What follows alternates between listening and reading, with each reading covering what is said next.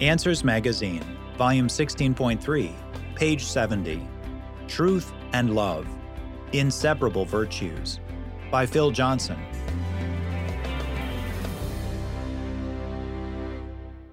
Biblical love compels us to share the truth. If you pay any attention to network news or social media, you have surely heard the expression hate speech. Several proposals for legislation that would outlaw unpopular words and ideas are currently pending.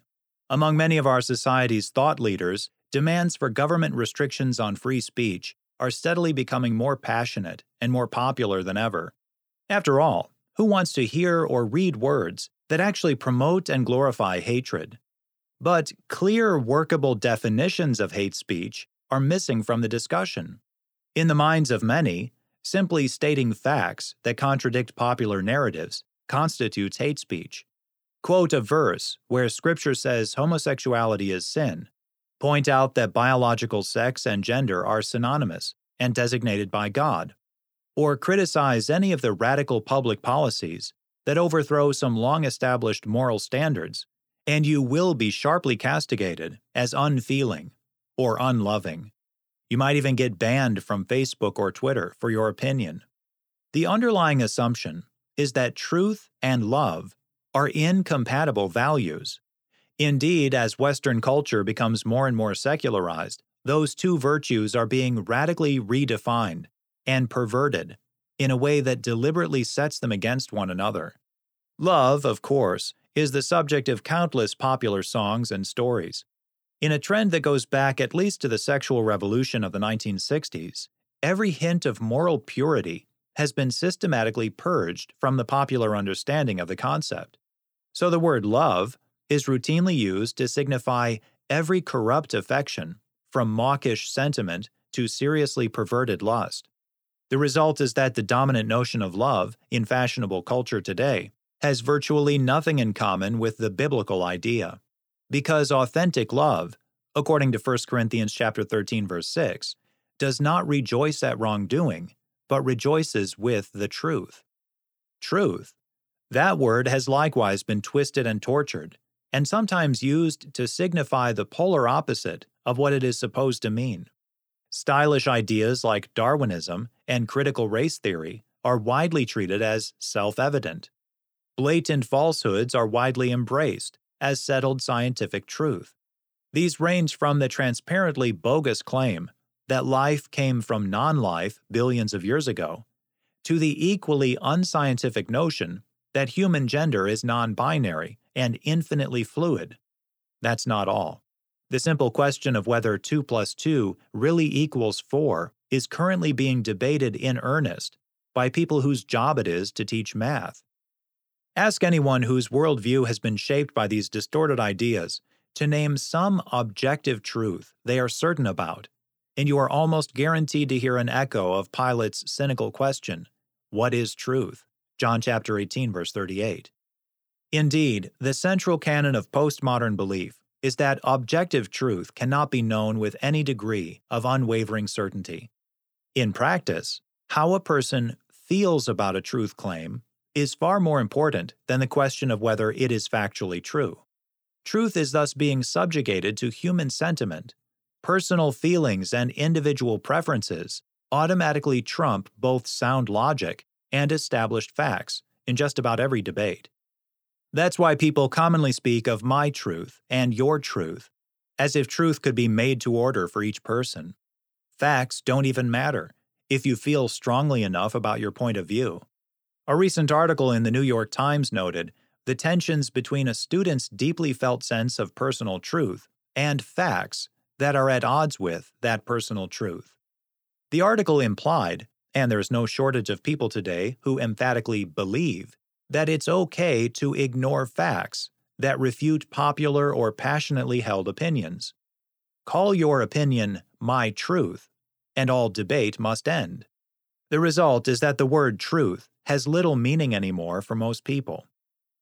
That is why those who defend facts and truth when they contradict popular opinion are not only told they are wrong, but are typically derided as unkind, unfeeling, overly harsh, and intolerant. Love and truth have not simply been redefined. The new definitions have been weaponized against real love and authentic truth. But sometimes the best way to love your neighbor is to challenge a false belief that is holding him in confusion, discouragement, or some worse state of spiritual bondage. The idea that it is unloving to defend truth or confront lies is one of the arrogant opinions of this postmodern age that needs to be torn down. 2 Corinthians chapter 10, verse 5. Symbiosis. Scripture teaches that love and truth are perfectly symbiotic. Try to separate truth from love, or vice versa, and you destroy both virtues. Either virtue without its mate is merely a pretense. Love without truth has no character. Truth without love has no power. Love deprived of truth quickly deteriorates into sinful self-love. Truth, divorced from love, always breeds sanctimonious self-righteousness. Truth absent from love is harsh and heartless. Love from absent truth is hollow and hypocritical.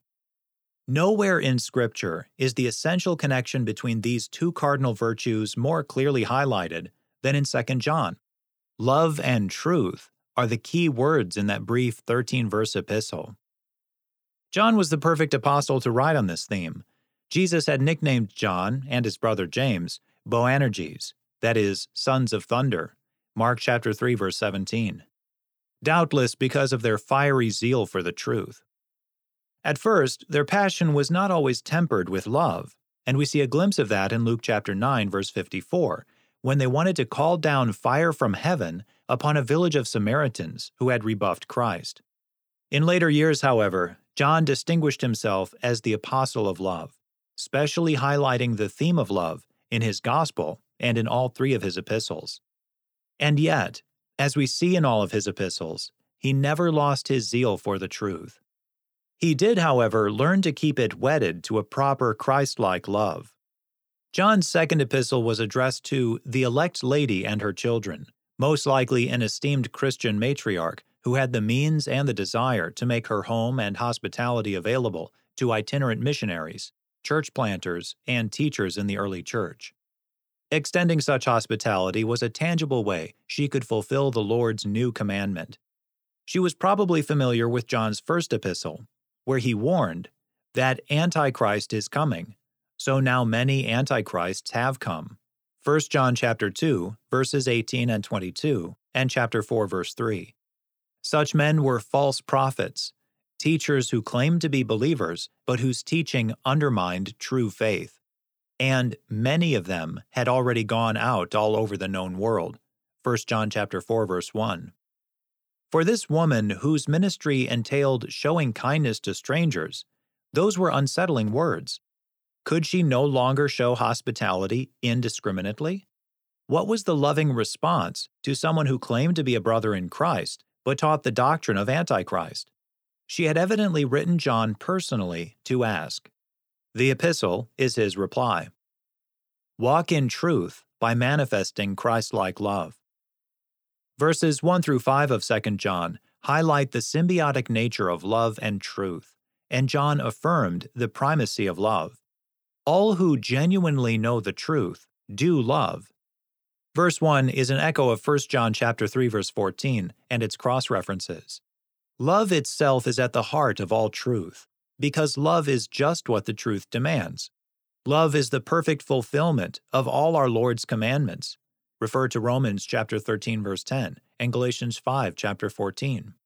In no way did John want this woman, or any other reader of the epistle, to think for a moment that what he was about to say would denigrate the importance of love.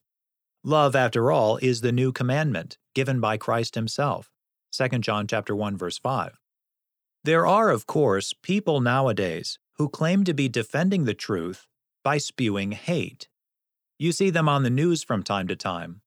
They plaster angry messages on placards and picket funerals or otherwise target distressed people in a purposefully hostile way, all while claiming to do God's work. They are usually religious fanatics so enthralled with the themes of human guilt, divine wrath, the curse of the law, and eternal punishment that they never talk about anything else. that makes a mockery of truth and brings a reproach in the eyes of the world against anyone who genuinely loves the truth. At best, these angry people, whose messages are merely slogans that fit on bumper stickers or protest signs, are proclaiming half-truths. And Satan himself, the father of lies, is a master at half-truths. To declare a truth, especially a partial truth, in an unloving way or with unloving motives, is frankly an assault on truth. Acts chapter 16 gives a fitting illustration of this principle. Paul was in Philippi with his missionary team. They were met by a slave girl who had a spirit of divination and brought her owners much gain by fortune-telling. Acts chapter 16, verse 16. Luke wrote, "She followed Paul and us, crying out, 'These men are servants of the Most High God, who proclaim to you the way of salvation.' And this she kept doing for many days." Paul, having become greatly annoyed, turned and said to the spirit, "I command you in the name of Jesus Christ to come out of her." Acts chapter 16, verses 17 through 18. Why did Paul silence her? Because in the mouth of a demon, even the truth is a blasphemy and an embarrassment.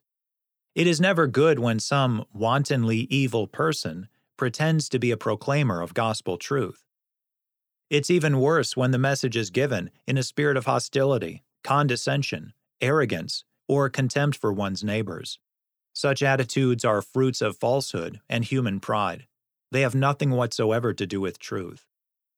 Indeed, the singular distinctive fruit of truth is love. Compassionate love, brotherly love, humble, warm-hearted, self-giving love, the kind of love embodied in the sacrifice of Jesus. Greater love has no one than this, that someone lay down his life for his friends. John chapter 15, verse 13. Love is therefore the supreme test of whether we are really walking in truth. And no one makes this point more clearly or more frequently than the Apostle John. Whoever loves his brother abides in the light, and in him there is no cause for stumbling.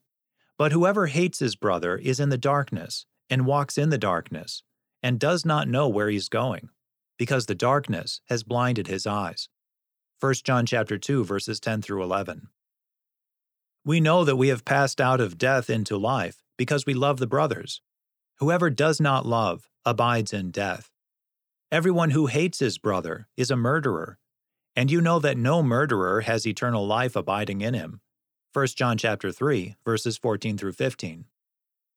Anyone who does not love does not know God. 1 John chapter 4, verse 8. If anyone says, "I love God," and hates his brother, he is a liar. 1 John chapter 4, verse 20. In other words, even if you can quote true statements, the truth is not in you at all if there is no love in you.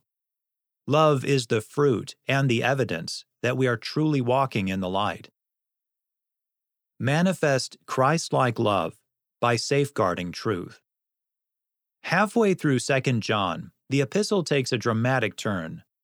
John pivots from the theme of love and begins to emphasize the equal importance of upholding truth.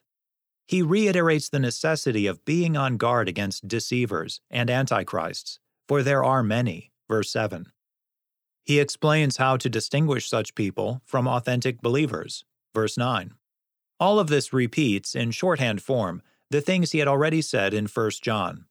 Verses 10 through 11 are the only complete new content in the epistle.